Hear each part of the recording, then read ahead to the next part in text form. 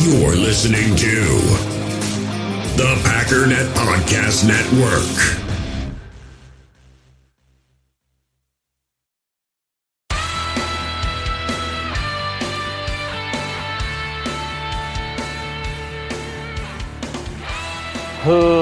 Ladies and gentlemen, welcome once again to the Packernet Podcast. I am your host and resident panelist, as always, Ryan Schlip.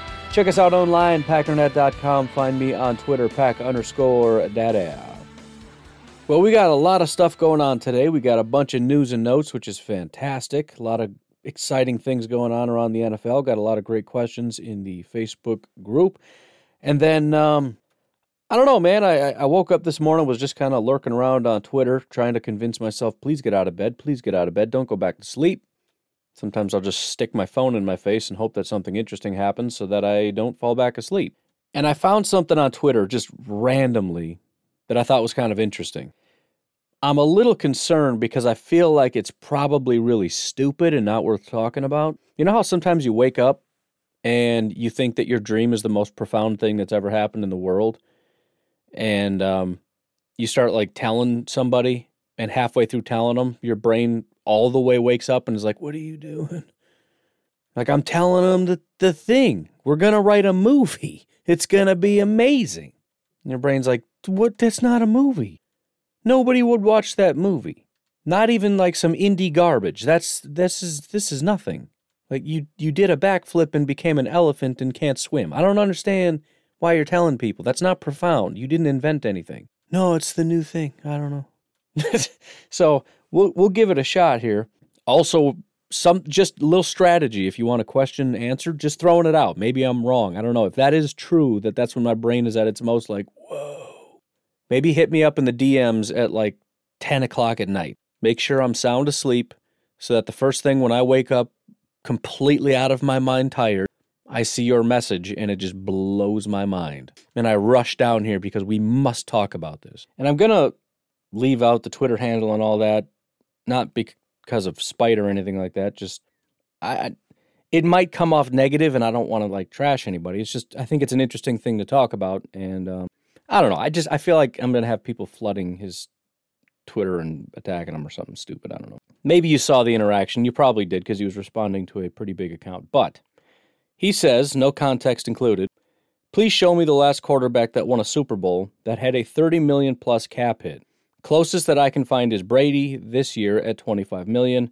It is a business on both sides, and the Green Bay Packers are in the business of winning Super Bowls.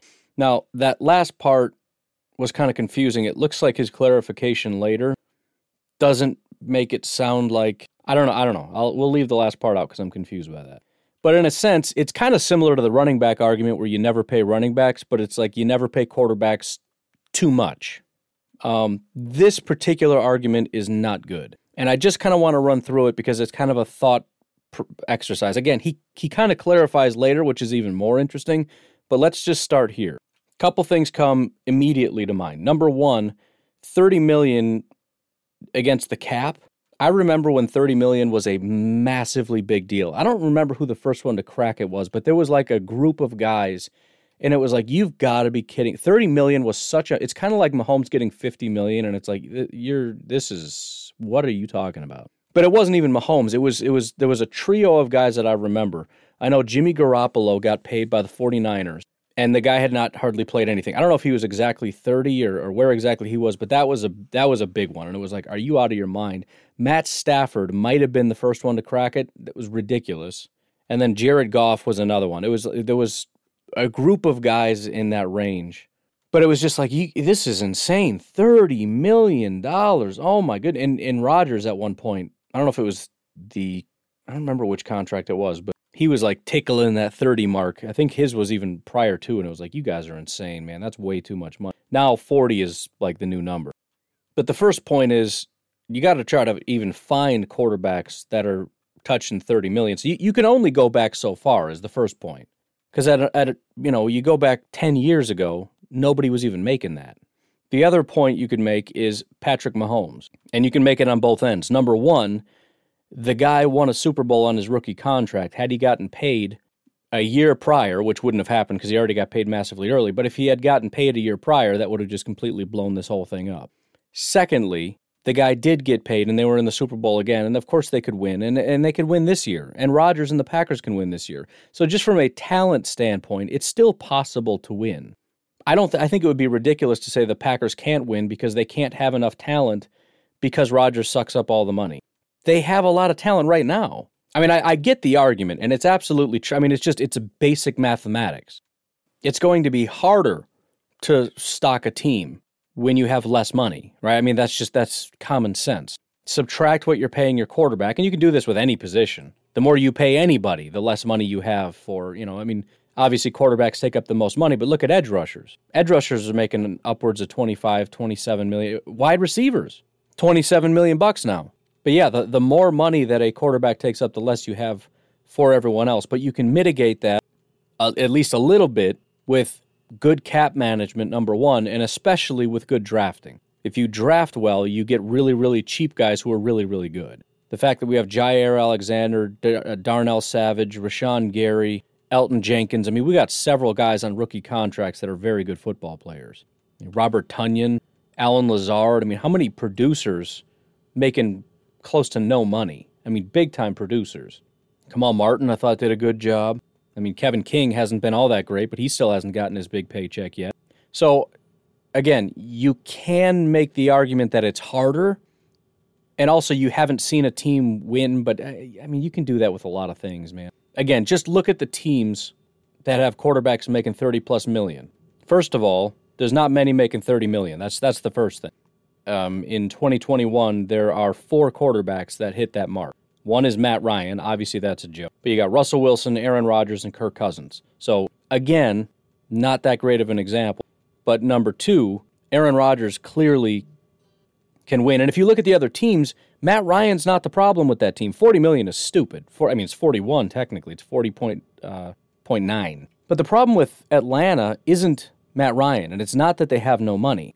It's that they've done a terrible job building that team and coaching that team, and it's just completely fallen apart. I mean, a lot of what they have is still have the same talent. They just don't know what to do with it anymore. Matt Ryan's the only thing good with that team. And no, again, it's not because, if they had a bunch of money, they go out and free agent. Free agency isn't how you build teams anyways. It has nothing to do with it. Money has nothing to do with your inability to draft players that come in and contribute. Same with Russell Wilson. I mean, they're spending money in Seattle. It's just not doing anything. They're trying to fix the offensive line, and they can't. They're trying every day with this computer doing that. Your little doodle-doos nonsense. Well, I'm not doing that, so get over it. Conversely, teams with a lot of, this is the other side of the argument. If you were to assume that paying quarterbacks too much is a hindrance, then paying quarterbacks not enough should be great for your team. Was that true for Washington and Dwayne Haskins? Where's all the talent in Washington? Lamar's making $3 million.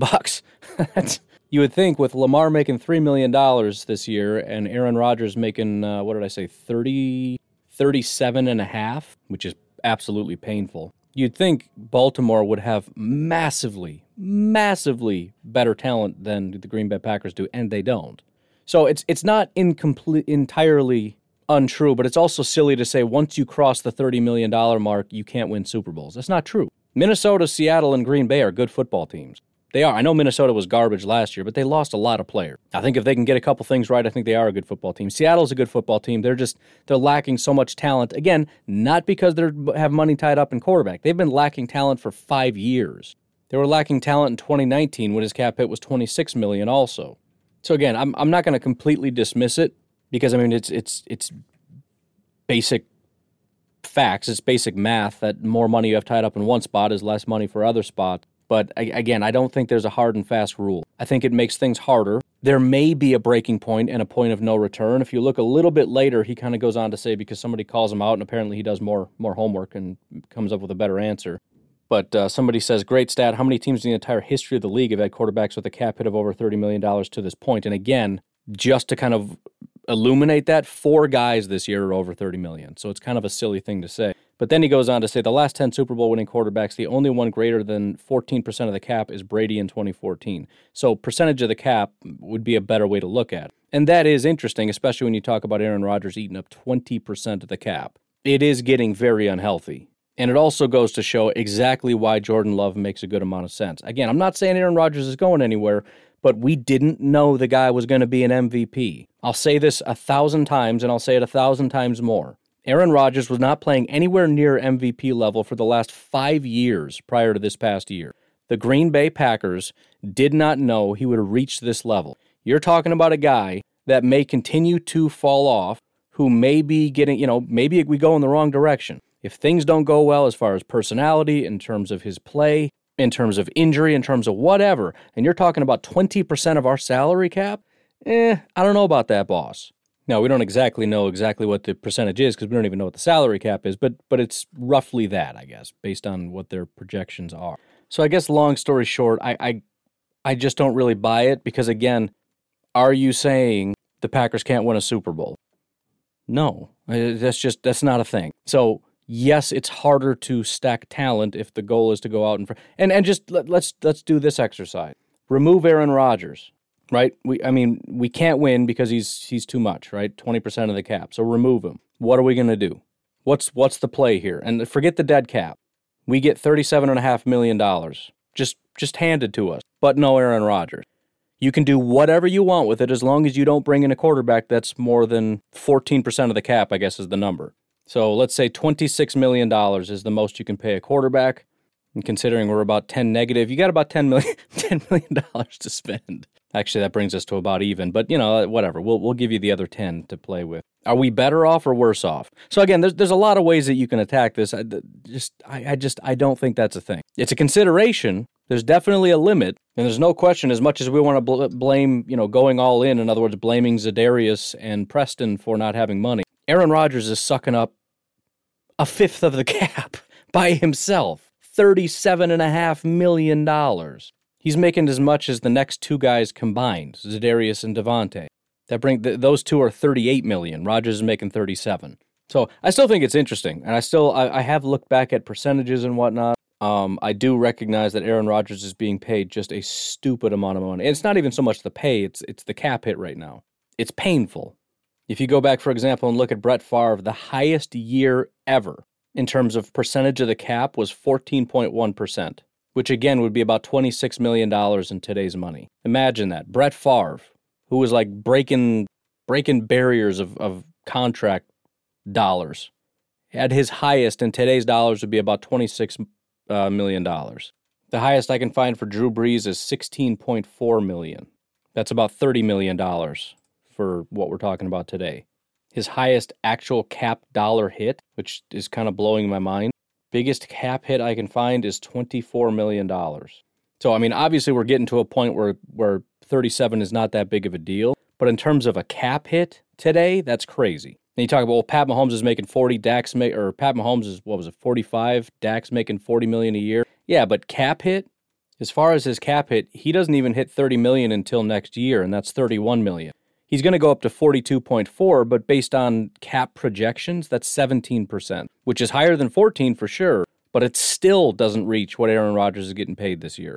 39.9 in 2024. Which is pretty close to what Rodgers is making, and that's, again, in 2024, projected to be about 15.6% of the cap.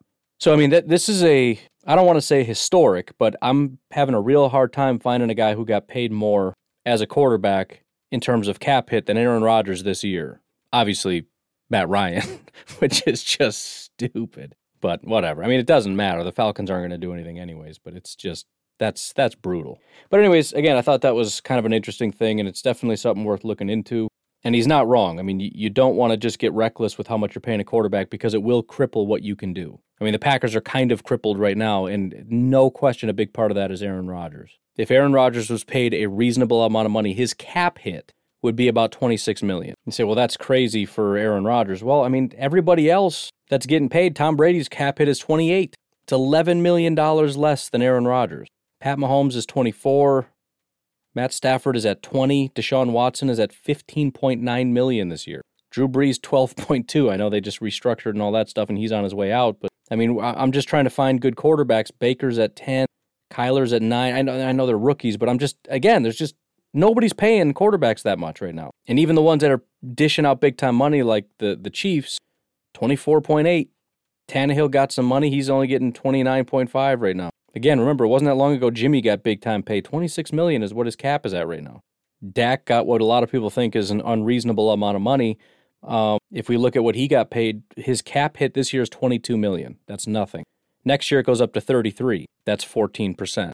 The next year it goes up to 44, which again is insane. That's so much money, and it is probably too much. It's 18%. It's still not compared to what Rodgers is getting this year. It goes up to 47 in 2024, still just 18%. And then it drops to 13. So Dak will never hit, unless the cap just doesn't grow like it's being anticipated to, but I think it's going to.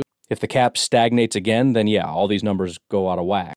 But even so, Dak, with his crazy contract, who's going to hit $47 million against the cap before he's done in Dallas, still doesn't reach what Rodgers is getting paid this year in terms of a percentage. So again, it wasn't reckless to get a quarterback. It's an option. Now, his cap hit does go down a little bit in terms of percentage. Again, this is all speculation in terms of what the cap is going to be, but I believe it goes down to about 17%, supposed to be next year, even though it goes up to 39, but that's still, again, a massive amount of money. And we're hoping there's a giant cap bump, and there's some reason to believe there might be, for two reasons. We'll use that as a segue because I think I've made my point. Number one is that COVID news is fantastic lately. I don't know why nobody wants to talk about that. It's kind of annoying, but COVID news since like December has been unbelievably positive. In some places like Wisconsin, basically since November, it's been plummeting. And obviously there is almost a direct inverse relationship to the vaccine and the COVID numbers, but whatever. Point is, the numbers are just crashing everywhere. Also, the CDC is coming out with more and more news as they look into stuff about the vaccine. I don't know how much stock I put into what they're saying, but they tend to believe, at least today, that if you got the vaccine, you can hang out with unvaccinated people. It'll probably be good as long as they're low risk, right? So if grandma didn't get it, maybe not. If you are grandma, you want to go hang out with the kids, go for it. Kids will be fine. That's great news for the prospect of being able to go to big events. I don't think anybody, even myself, who's pretty optimistic about this COVID stuff, expected it to be this good this fast. And, politicians are still making it seem like this is going to last forever. Wisconsin had 188 cases yesterday. Now, it's going to bump back up because that's technically for the weekend, but that's the lowest it's been. Let's see, when's the last time we saw 188? Gotta keep going. My goodness, we're going way back here. I cannot find it. We're all the way back into May. 150 something. So about mid-May was the last time we saw cases this low in Wisconsin. Mid-May. I think I found one in June for 141, but they're just these tiny little blips. Last time we were averaging about that was in April. Like a month after this started was the last time we were this low. The U.S. had a little bit of a spike yesterday for some reason, probably us state that went nuts, but the day before was 40,000. 40,000 total cases in the entire country. January 14th, California had 40,000 cases. Yesterday, the United States had 40,000. Are you getting what I'm saying, though? Very good news. California had 40,000 cases. A month and a half later, the entire country has 40,000 cases. So it's working, right? In remarkable fashion, it's working. And I know we want to keep fighting about it. We want to keep arguing about it, but it's fantastic news for a group of people that would love nothing more than to flood stadiums full of people, to be able to be reckless and stupid again, because this thing is just, it's nothing. It's smashed, it's crushed, it's decimated. It's looking up. Hopefully this thing doesn't, kind of taper and then spike. I don't think that's going to happen. I don't know. Who knows what's going to happen? But that's the first bit of very, very, very good news. And again, I spend time talking about it because I'll talk about that to people and they're like, are you serious? What are you talking about? Is that true? It's just crazy. But, news doesn't make money when they talk about good news, I guess. I don't know. The second bit of news that's interesting, Adam Schefter said yesterday, quote, one league source on the Dak Prescott deal said, you know what this is? This is Jerry Jones tipping off the extraordinary TV deal that is coming. In other words, Dak Prescott getting the money is a sign that Dak Prescott is aware. Obviously, he's aware of what the negotiations are. He understands what the money is. And he got enough information to say, we're about to get paid. And said, Dak, you got it, big guy. Now, I don't know if that has to be the case. I think most of us were expecting a deal to get done anyways. I don't think this surprised anybody. But it is interesting because I don't know exactly what was holding off Dallas anyways, and I know we are getting close to understanding what the dollars are and what the cap's going to be and all that kind of stuff, and we already know that a lot of people are holding off because, I mean, we don't know not only what the implications are this year, but what about next year and the year after? We don't know.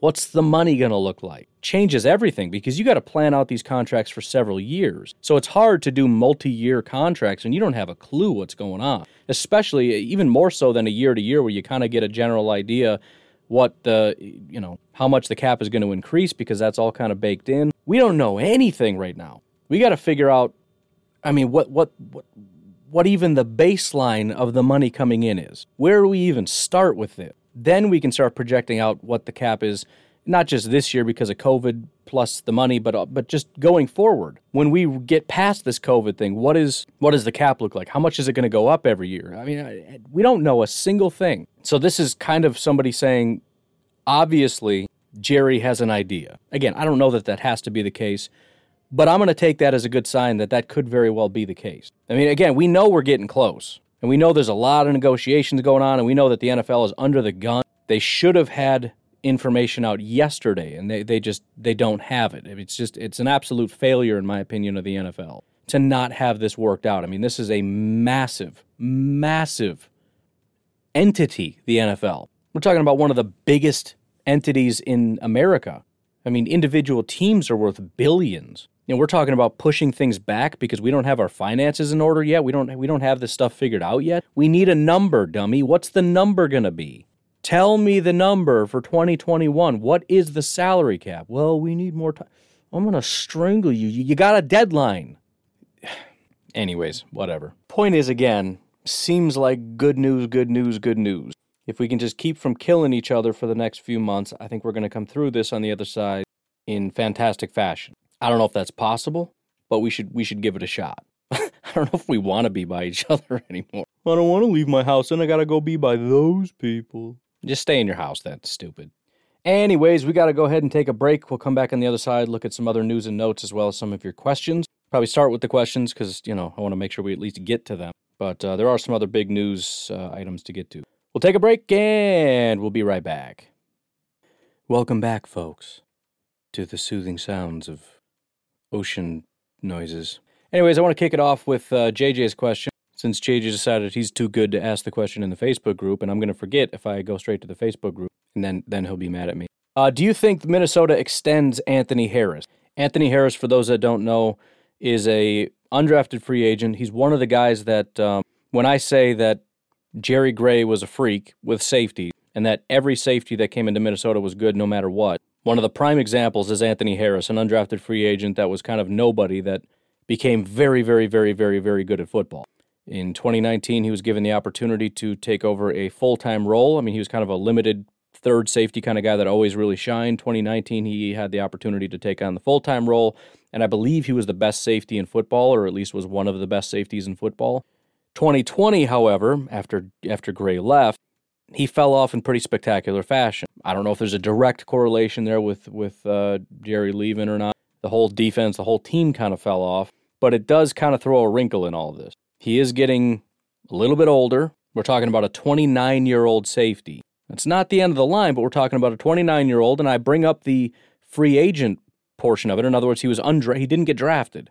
I bring that up for a reason because guys that don't get drafted clearly have some kinds of limitation. Now, he was able to overcome that, but I don't know what those limitations are, and if I'm the leadership in Minnesota, I'm looking at a guy that did not play well last year, who's 29 years old, who has limitations, and I'm thinking, how much do we want to invest into this guy? The bigger issue, though, is that the Vikings purged a lot of people last year, including a couple safeties. Right now, in terms of guys that anybody's ever heard of, you have the primary two, Anthony Harris and Harrison Smith. Let me say that the other way because it's less confusing. Harrison Smith and Anthony Harris, as well as George Iloka.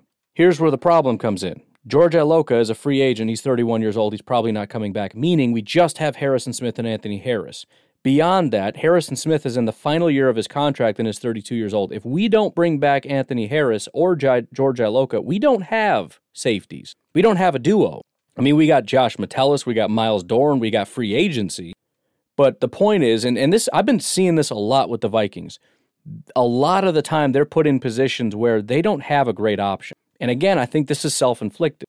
And I think generally speaking, they pay their own guys way too much money. Guys like Eric Kendricks or Anthony Barr, just paying them way too much money. Even Adam Thielen. Adam Thielen, they just paid him because they felt, he's just not getting paid enough. He's such a good wide receiver. He just deserves it. I mean, they're homers to the extreme. And for that reason, for all those reasons, it seems like Anthony Harris is definitely going to stay. And I do think that it's reasonable to expect some kind of a bounce back. If we can get, we had very young corners. They kind of take a step. Jeff Gladney would look really good down the stretch, so you get some better corners who are growing. We get our pass rushers back. We draft some people. Probably want to draft a safety because Harrison Smith probably isn't coming back after this year. That's probably a bigger need than people are looking into. Watch that be the shock that just sends Vikings fans into a downward spiral when they draft a safety in the first round, especially considering there aren't really any safeties that are seen as being that good of a value. But yes, to answer your question, I think it's a necessity that they bring him back. I think it would be kind of a luxury move if they had drafted well enough to have a replacement ready, and they'd probably need multiple because, again, you need a Harrison Smith replacement. The thing that excites me about Minnesota is, as much as I talk about, man, I think they can be a real good team this year, they're kind of on the edge, man. They're on the edge of either going in a really good path or a really bad path. I mean, we don't know what's going on with Kirk and how long he's going to be around. The offensive line is really, really iffy. Not only is it already kind of bad, but they already need a replacement for Riley Reif, their left tackle. I thought that was going to be Ezra Cleveland, but Vikings fans are like, nah, he's going to be a guard. He's going to be like a 7-foot guard, which is the dumbest thing I've ever heard in my life. Dakota Dozier, their left guard, is a free agent. Brett Jones, the center, is a free agent. They have Bradbury, but, I don't think they even have a right guard. I mean, they do, but he's not a good enough football player. The only kind of established players that they have is Garrett Bradbury, and I'm assuming Brian O'Neill. If they like the guy, they're going to give him an extension. But that is tentative at best. Dalvin Cook can't stay healthy. Adam Thielen seems to be declining. Kirk Cousins is questionable. Irv Smith is now their only tight end. He's good, not great. Their entire defensive line has devolved into Danielle Hunter and nothing. Their linebackers are not great. They keep taking swings at linebacker, and they come up empty. Troy Dye is not doing anything.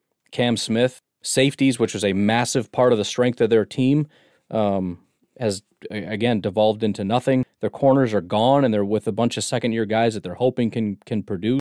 So, I mean, it's iffy, man. And I think for that reason, they got to lock up a guy like Anthony Harris and hope that he can, Harrison Smith is 32 years old. Hopefully you get another 3 years out of Anthony Harris and can kind of find a replacement for Harrison Smith, but I doubt it because Harrison Smith is a freak. So if things were different, I would say it's not a guarantee, but in this situation, why do I keep opening Premiere Pro? I mean, it's just going to, come on now. I love pinning things down on the bottom, but then when I want to just open things up and I click the wrong one, it's super annoying. All right, moving on. Mr. Eric John Anderson in the Facebook group says, I would still love to see a breakdown of Jabril Cox. In the form of a question, which linebacker would fit best into JB's scheme, free agent or incoming rookie work? So a couple different things going on here. I can't really answer the second part of the question because I don't even know what the scheme is. I know we've talked about Tampa 2, but I mean, he's even come out and was like, yeah, this is not a Vic Fangio thing. It's not really a this thing, it's a me thing. It's which would lend itself more to the Tampa 2 thing because when Coach Hahn talked about Joe Barry's scheme, that's when he was talking more about Tampa 2, and then when we started talking about Vic Fangio, I was like, well, that's kind of a separate thing, so it's probably Tampa 2, which would lend itself to we really need a good kind of quick coverage linebacker guy. But honestly, I really don't know what's coming. Now, would Jabril Cox fit? I think so. Jabril Cox is, honestly, in my opinion, the perfect modern-day linebacker that I can't really wrap my head around. 6'4", 231, basically strictly a coverage linebacker, right? The linebackers that are making all the hay these days, I mean, there's like two of them that can play the run really well and cover really well. But for the rest of them, the ones that get a lot of attention are guys that can cover but are kind of garbage against the run. Jabril Cox, when he started in college at NDSU, he did a decent job against the run and was very, very good in coverage. When he went to a better school, LSU, and the competition got a lot better, his ability to stop the run went to 0, but his coverage did not decline even a little bit. To give you a visual of what that looks like, and we'll leave out 2017, he was just not great in general. He kind of broke out 2018. And remember, this is at NDSU. From 2018 and 2019, 2020 was LSU. So small school, big school. In 2018, he had an 84 overall grade, 82 run defense, 87 coverage. 2019, 70 run defense, 85 coverage. LSU, 55 run defense, 83 coverage. So 82, 70, 55 run defense, 87, 85, 83 coverage. NFL passer rating when targeted, 37, 79, 57 at LSU. Now, if you break it down here on a game-to-game basis, he really only had 3 big games in coverage. So it's kind of iffy, but again, the cumulative effect of this was only 320 yards, which isn't bad. He didn't give up a single touchdown, had 3 interceptions, 4 pass breakups, 57 passer rating when targeted. Those are some solid stats. And we're talking about big programs. Now, it's hard to know exactly, who, and I can go look on a game-to-game basis to see who he went up against or whatever. Off the top of my head, who has really good tight ends that maybe he covered. I don't know. If you really, really want to know, I can look into it. But again, I mean, there's some. He played against Alabama, 2 targets, 2 receptions, 20 yards, no touchdowns, interceptions, or pass breakup. Played against A&M, was targeted 10 times, only 4 of those were caught for 31 yards. No touchdowns, no interceptions, 2 pass breakups, 48.3 passer rating when targeted. Played against Ole Miss, which is just a freakish offense. I love Ole Miss's offense. I'm infatuated with their quarterback, which many of you probably might remember. I really like their wide receiver that is now in the draft. 4 targets, 2 receptions, 76 yards, no touchdowns, 1 pick. So even in games like this, where it's like you gave up 76 yards, that's kind of a lot. It's like he only gave up 2 receptions, and he had a pick. Played against Florida, 3 targets, 1 reception for 6 yards, had 2 pass breakups. 3 targets, 2 of them he broke up, 1 of them he gave up for 6 yards. The guy can cover, man. The guy can cover. And again, if we're talking about a guy that we really want to drop into coverage, he's going to be our coverage linebacker. So we've got, for example, Kamal, who's your smash-you-in-the-mouth linebacker, and our complementary linebacker that's mostly a coverage guy. I think we're talking about a Jabril Cox. In his 4 years, he's only given up 2 touchdowns, one of which came in 2017, the year in which things were really horrible. In the last 3 years, when he kind of broke out, and by the way, 2017, he played 37 snaps, which makes the 1 touchdown worse, but it just erase that. From 2018 to 2019, in 3 years, we're talking 2,300 snaps. 1 touchdown he gave up. 1 touchdown, 8 interceptions, 11 pass breakups. So yeah, I think he works. As far as where Jabril Cox is probably going to have to be drafted, he's probably going to have to be a 2nd-round pick. According to this consensus big board, he's sitting at about 58. And by the way, he's climbing. 58 is the highest he's ever been. I mean, in terms of his average. Interestingly enough, Matt Miller, in his most recent mock draft, had the Packers taking him at 29. Actually, I don't know if that it was his most recent. I think it was. I don't know. But he's been in several first-round mocks. They've seen him go to the Chiefs, the Dolphins, but not very recently. Again, Matt Miller, who is a big-time draft guy, 2.5 weeks ago, had the Packers taking him at 29. And again, you could see it. As unlikely as it seems that they would take a linebacker, again, he kind of fits the mold of exactly. And if it's true, and I don't know that it is, if it's true that what this defense absolutely needs is a solid coverage linebacker, that in order to run this style of defense, as Coach Hahn said, it's kind of important that you have a really good linebacker and a specific kind of linebacker, which, I mean, really, again, it's just the kind that every NFL team is looking for these days. Then that could potentially happen. A quick little preview by the NFL Draft Bible. A mainstay for the national champion North Dakota State Bisons for 3 years, linebacker Jabril Cox took the most of his opportunity with LSU in 2020. I don't know what that sentence means. A long, athletic linebacker who exhibits tremendous range and athleticism, Cox was a major part of 3 FCS national championships at NDSU. He boasted excellent stats while at NDSU with 258 tackles, 32 tackles for a loss, and 14 sacks. With the impact he showed at LSU, his traits were shown to be able to transcend any competition level. That's another part of this that's really, really exciting that I think that a guy like Joe Barry would love. He's really good at bringing pressure as well. In fact, the last 2 years, he's graded out really well as a pass rusher. They mentioned he didn't have any sacks in LSU. In fact, I don't know where they get the 14 sacks from. According to PFF, he has 9 in his 4 years, but 10 pressures on 36 attempts. So he never got the quarterback down, but about 1 in 3 times when he got sent, he got to the quarterback. 1 in 3, 1 in 4, whatever. In 2019 at NDSU, 16 pressures in 45 attempts and 5 sacks. And then the year before that, 19 of 65 and 4 sacks. So, and that's part of what you get with a guy like this. He's, 6'4", 231. He's got blazing fast speed. That's what's cool about it. It kind of reminds me of Darnell Savage. One of the reasons I love Darnell Savage being close to the line of scrimmage is his ability to bail real fast.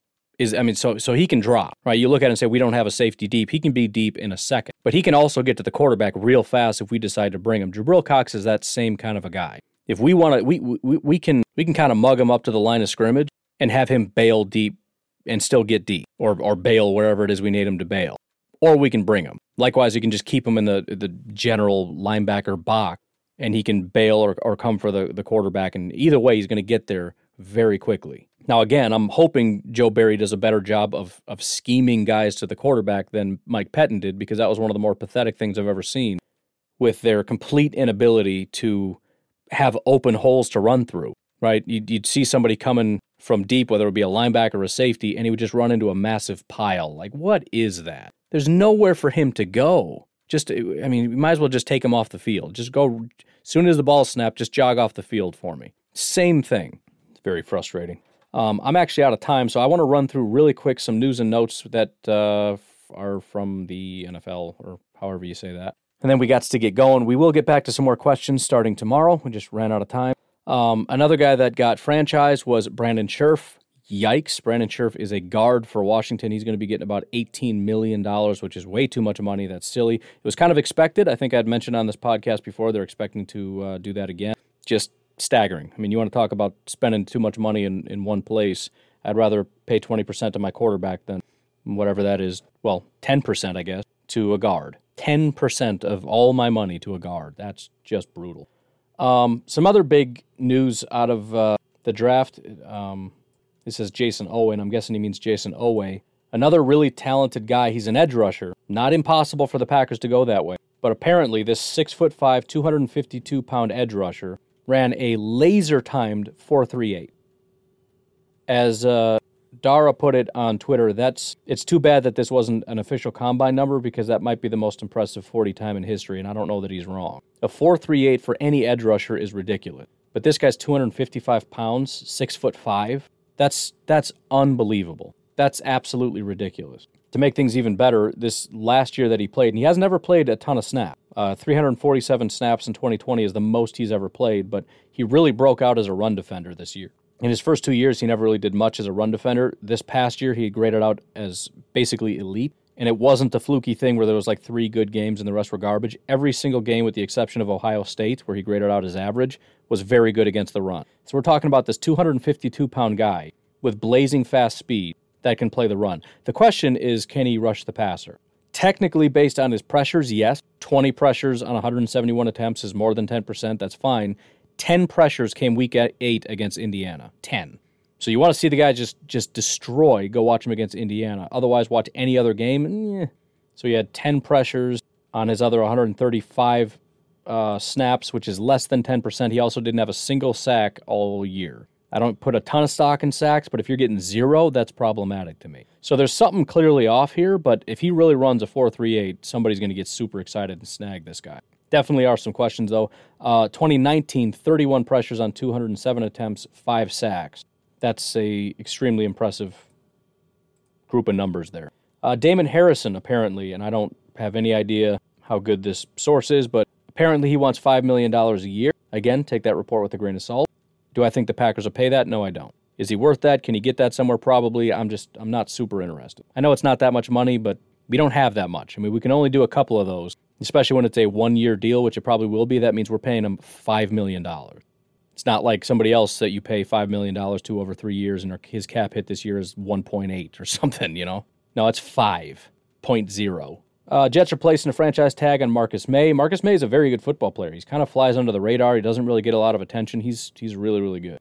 Dak Prescott obviously got his deal. Good for him. Happy for him. He's a very good quarterback. I would venture to say underrated. I think for a long time he was overrated. I think at this point in his career, he might be underrated because the Cowboys are just garbage and everybody laughs at him now. Back when the Cowboys were very good, everybody said Dak's the greatest thing ever, especially when he took over for Romo. It was a big thing. He's so great. He's so elite, and he's just kind of mediocre, I guess, especially when you take into account how much his, surrounding cast helped him.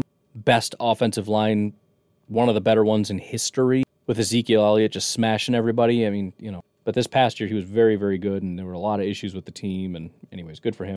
Seahawks have released Carlos Dunlap, which makes me chuckle a little bit because now they're just less good than they were before, which was already not great. So without Dunlap, I mean, jeez, I don't know. I don't know what they have.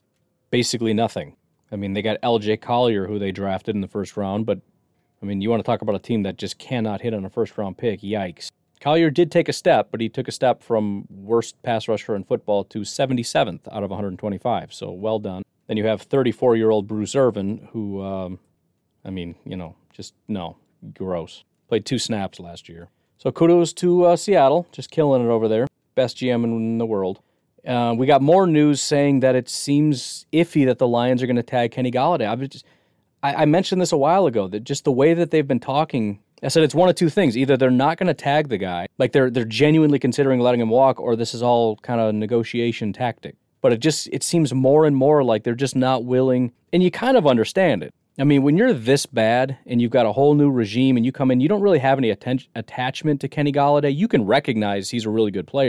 But we've got so much work to do. And just like what we talked about not wanting too much money tied up in one spot, if I'm the new GM and I'm the new coach and I'm the new vice president, all these different new people in there, and you're looking at building this team from the ground up, you're really limiting yourself if you give, what would he get? What would he be demanding? I mean, he wants more than $20 million for sure. So he wants more than 10% of our total cap.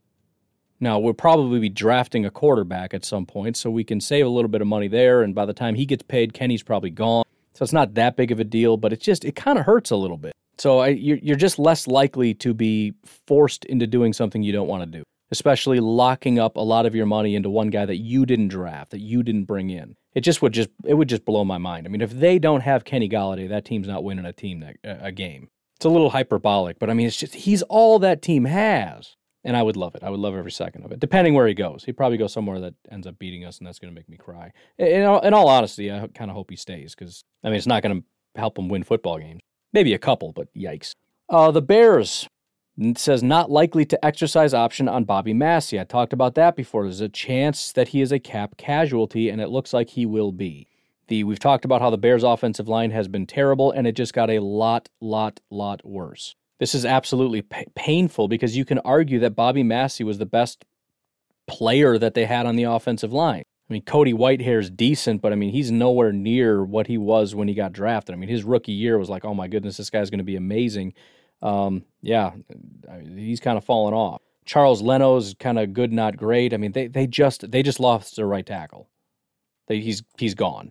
You got James Daniels, who again kind of expected him to be a big deal. He's mediocre at best. So again, this declining offensive line just took a massive step backwards because they do not have a right tackle right now.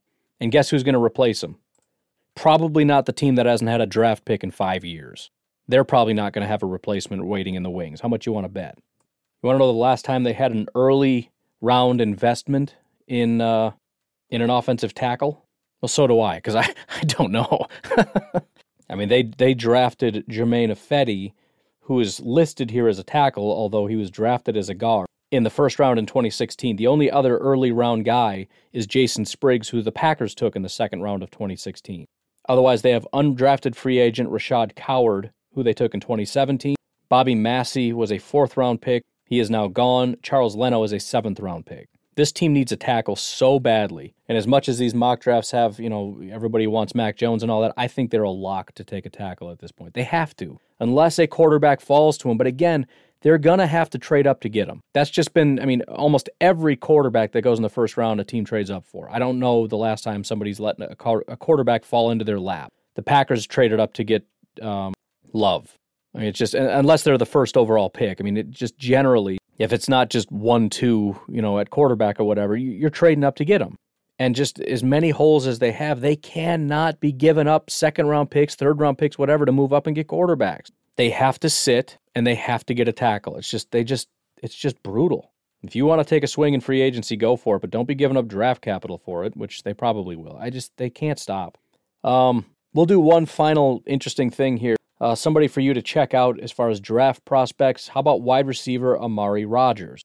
Why? Well, I would cue it up if I wasn't already 15 minutes over, but I don't want to take that much time.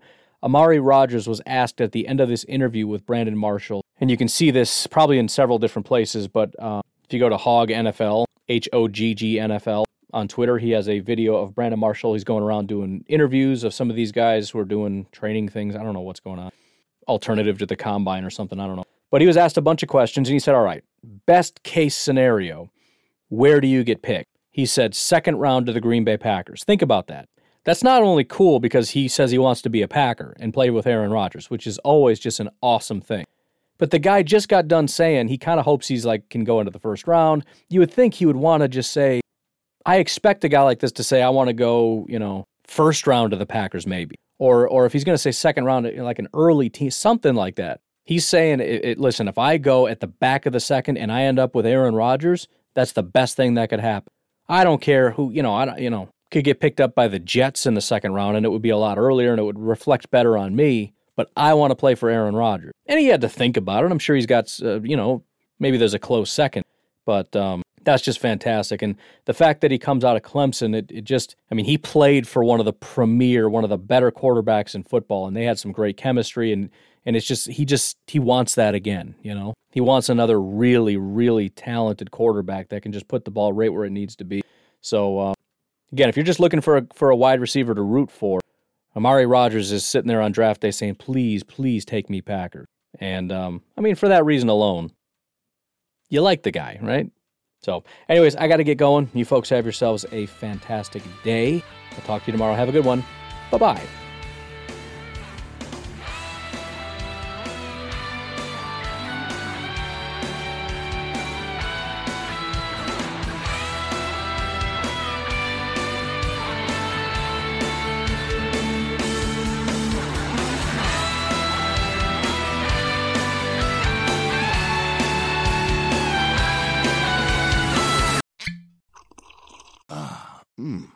The first taste of rare bourbon you finally got your hands on. That's nice. At Caskers.com, we make this experience easy. Caskers is a one-stop spirit curator with an impressive selection of exclusive, sought-after, rare, and household names in the realm of premium spirits and champagne. Discover the top flavors of the year now by going to Caskers.com and using code WELCOME10 for $10 off your first purchase. Get $10 off your first purchase with code WELCOME10 at Caskers.com.